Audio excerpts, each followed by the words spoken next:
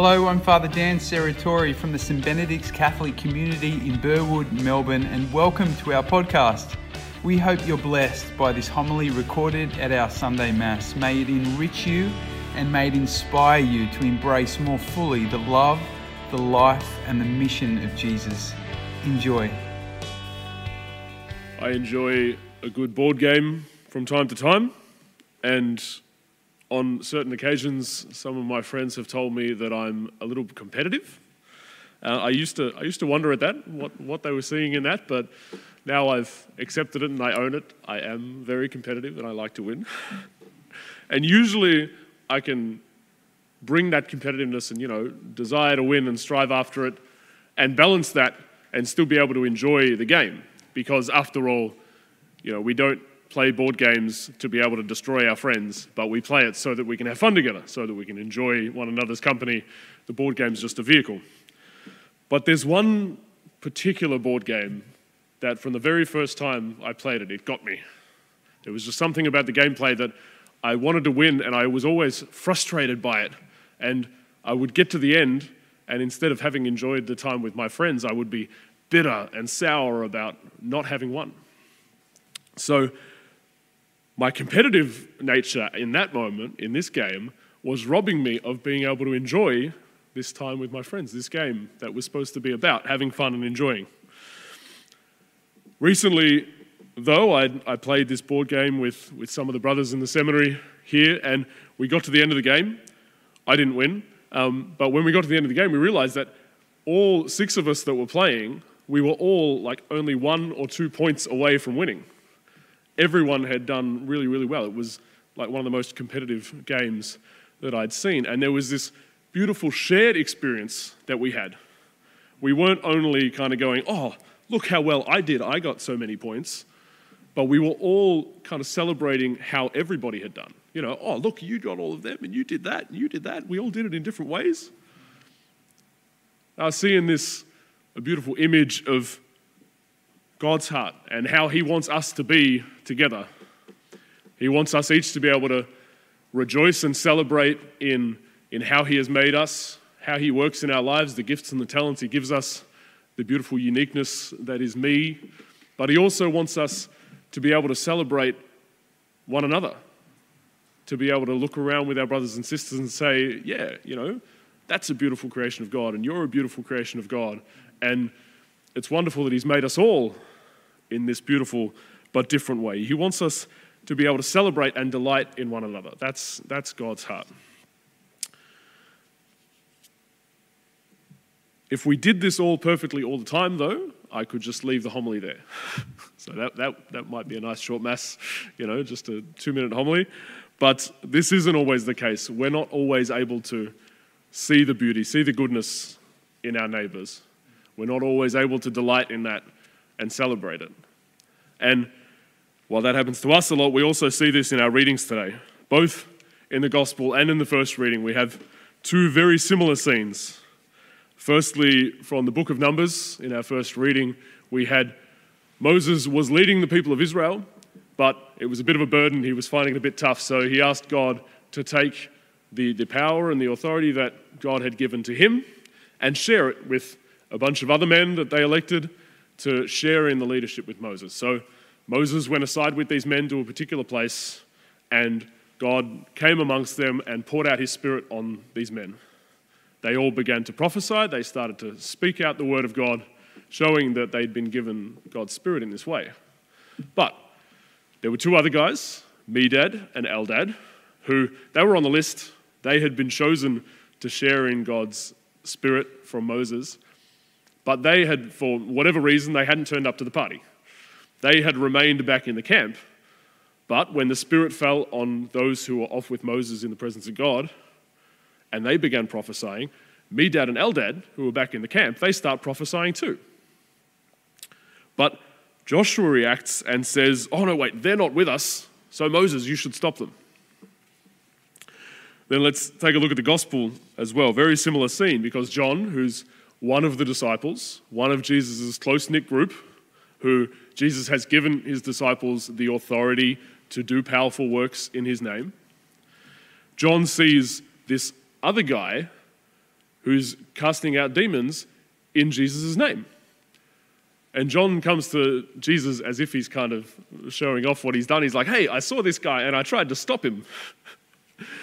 Now, if we think about it for about 2 seconds, we can realize that speaking the word of God or prophesying or casting out demons in Jesus' name is a good thing for the kingdom. It's something that God wants us to do. So we should be celebrating it. John and Joshua, when they heard about this, they should have celebrated. You know, Joshua should have come to Moses and said, hey, isn't it great? These two guys are prophesying as well. John could have come to Jesus and said, isn't it great? This guy is doing mighty works in your name as well. But they couldn't see it like that. They said to stop them because they weren't with them. Something wasn't right. And I want to explore what was it that was stopping Joshua and John in these instances from celebrating God's work in these other people. What was stopping them from seeing God's work in these people's lives and reacting in the way they did instead of rejoicing and celebrating? And of course, I'm not only talking about Joshua and John, but I want to ask, what is it in us that when we see other people doing other things, that instead of celebrating it with that delight of the heart of God, what makes us react in other ways? Firstly, I think there's something that can spring in us that presumes that we're in God's favor or we're on God's side because of something that we've done or because we've put ourselves in the right place or acted in the right way. Now, it's good for us to want to be on God's side, but when we come at this with a presumption about ourselves, the flip side of it is that we see others and think that they're not in God's favor. They're not on God's side. And this is why Joshua sees Medad and Eldad back in the camp, and he's like, they're not with us. They didn't come to the party, therefore they shouldn't have received the Spirit of God. And so in John's mind, when he sees this other guy doing works in Jesus' name, he says, no, he's not one of the disciples, so he shouldn't be doing things in Jesus' name. But we must remember that our favor from God, our being on God's side, is not anything that we've earned. It's not a result of our actions or our being worthy or deserving or whatever. Our membership in Christ and any work of God that he wants to invite us to participate in is a pure gift from God. It's his graciousness that allows us to participate in his work in the church and in the world. It's his graciousness that allows us to be beloved in his eyes, not because we've earned it. So if God wants to work through that person over there, praise the Lord. If God wants to reveal his word through this person over there, then praise the Lord. If God wants that person to know that they are a beloved child of his, then praise the Lord. Let's recognize that and celebrate it. That's how God wants us to act in freedom. But we can be stopped by this if our being in God's favor depends upon a presumption of our merits in that. The other way we can rob ourselves of this joy of celebrating God's goodness in others is by a spirit of competition or of comparison. Now, we all want to know that we're doing okay, that we're kind of doing well in the eyes of the Lord, and that we're good and we're loved and we're worthy. We all want to know that. That's a very important desire of our hearts, that we want to be answered or to be fulfilled. And we can look for answers to that in many, many ways. But one convenient way is to look at others and compare. Look at others in some way that we can measure, some way that we can easily see, like, am I living up to their model or the way that they're doing it? Now, don't get me wrong, looking at others for examples, looking at others who are holier than us or better than us in some way, that can be a great source of inspiration. That can be a great way to encourage us to grow and to be all that we're meant to be. But this turns sour when we begin to find our identity in this comparison. When I'm looking for my identity in, am I as good as that person? Or am I as holy as that person? Am I as kind as that person? Or am I as generous as that person? when that's how I define myself, very quickly I'm not going to be able to see and appreciate their kindness. I'm going to see their kindness, and it will either be proof of my lack of kindness, that I'm not good enough because they're more kind than me, or I will look down upon them because I'm more kind than them, and I boost myself up. I prop up my identity because I'm better than they are. So not only is this a fragile way of finding that security in our own identity, but it stops us from being able to appreciate God's goodness in anybody else, because they're either a proof of our superiority or a proof of our inferiority.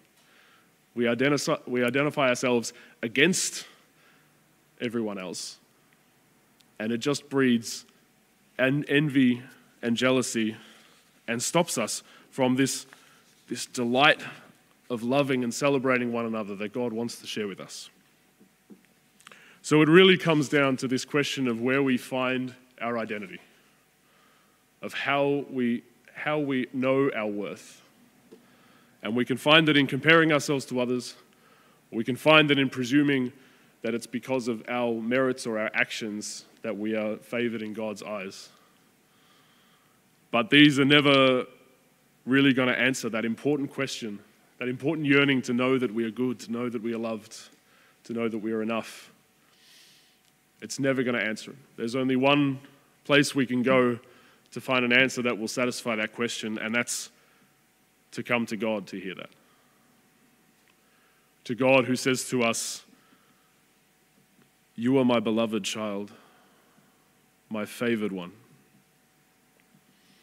To God who says to us that I formed you in the depths of the womb and I know you. To God who speaks over us, I rejoice over you with dancing. God who says to us, I have prepared a place for you in my home. I have redeemed you. I have called you by name. You are mine. You are precious in my sight and honored, and I love you.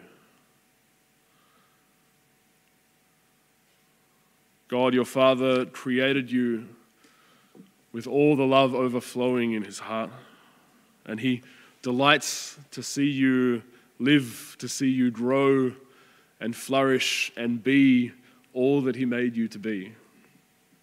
He made you unlike anybody else, beyond compare. And he never bothers to ask the question of whether he likes you or whether he delights in you more than he delights in any of his other children. There's no comparing. And once we discover how our Father's heart delights in us, he wants to share his delight in all of his other children.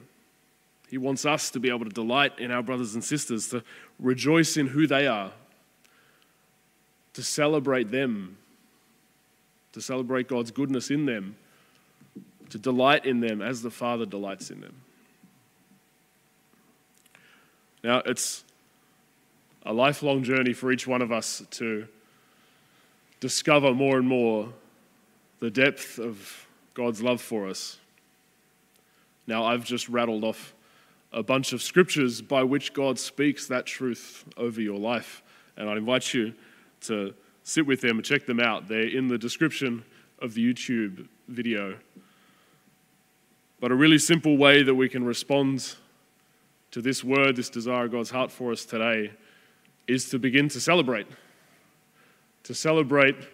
who he has made us to be, to spend some time celebrating how God is at work in our lives at the moment, to celebrate the talents or the gifts that he's given us, the unique way that he's made you that's unlike anybody else. Celebrate that unique goodness that is you. But I also want to encourage you to try and celebrate others. Because if we find that hard, one great way is just to take some time aside and pick someone that you know and try and find some good, beautiful element in how God has made them. When we're coming out of this mindset of competition or comparison or our own sense of earned worthiness, We can only see others through this judging lens. But ask God to share with you something of his heart for that person. It can be hard to pick out something that you want to celebrate in others. I often find it hard to see the good in others in that way. It can even be hard for us to find things in ourselves that God would want to celebrate. What is the unique, beautiful goodness that God put in me, the way that he made me? But God so loves that person, whether that person is you or someone else, God so loves that person that he's dying to share it with you. He's dying to invite you into his heart, to see as he sees. It's like stepping in and not only glimpsing, but participating and sharing in this celebration that fills the heart of God. You can find reflection questions for this homily at stbenedicts.com.au/homily. Thanks for joining us today and have a great week.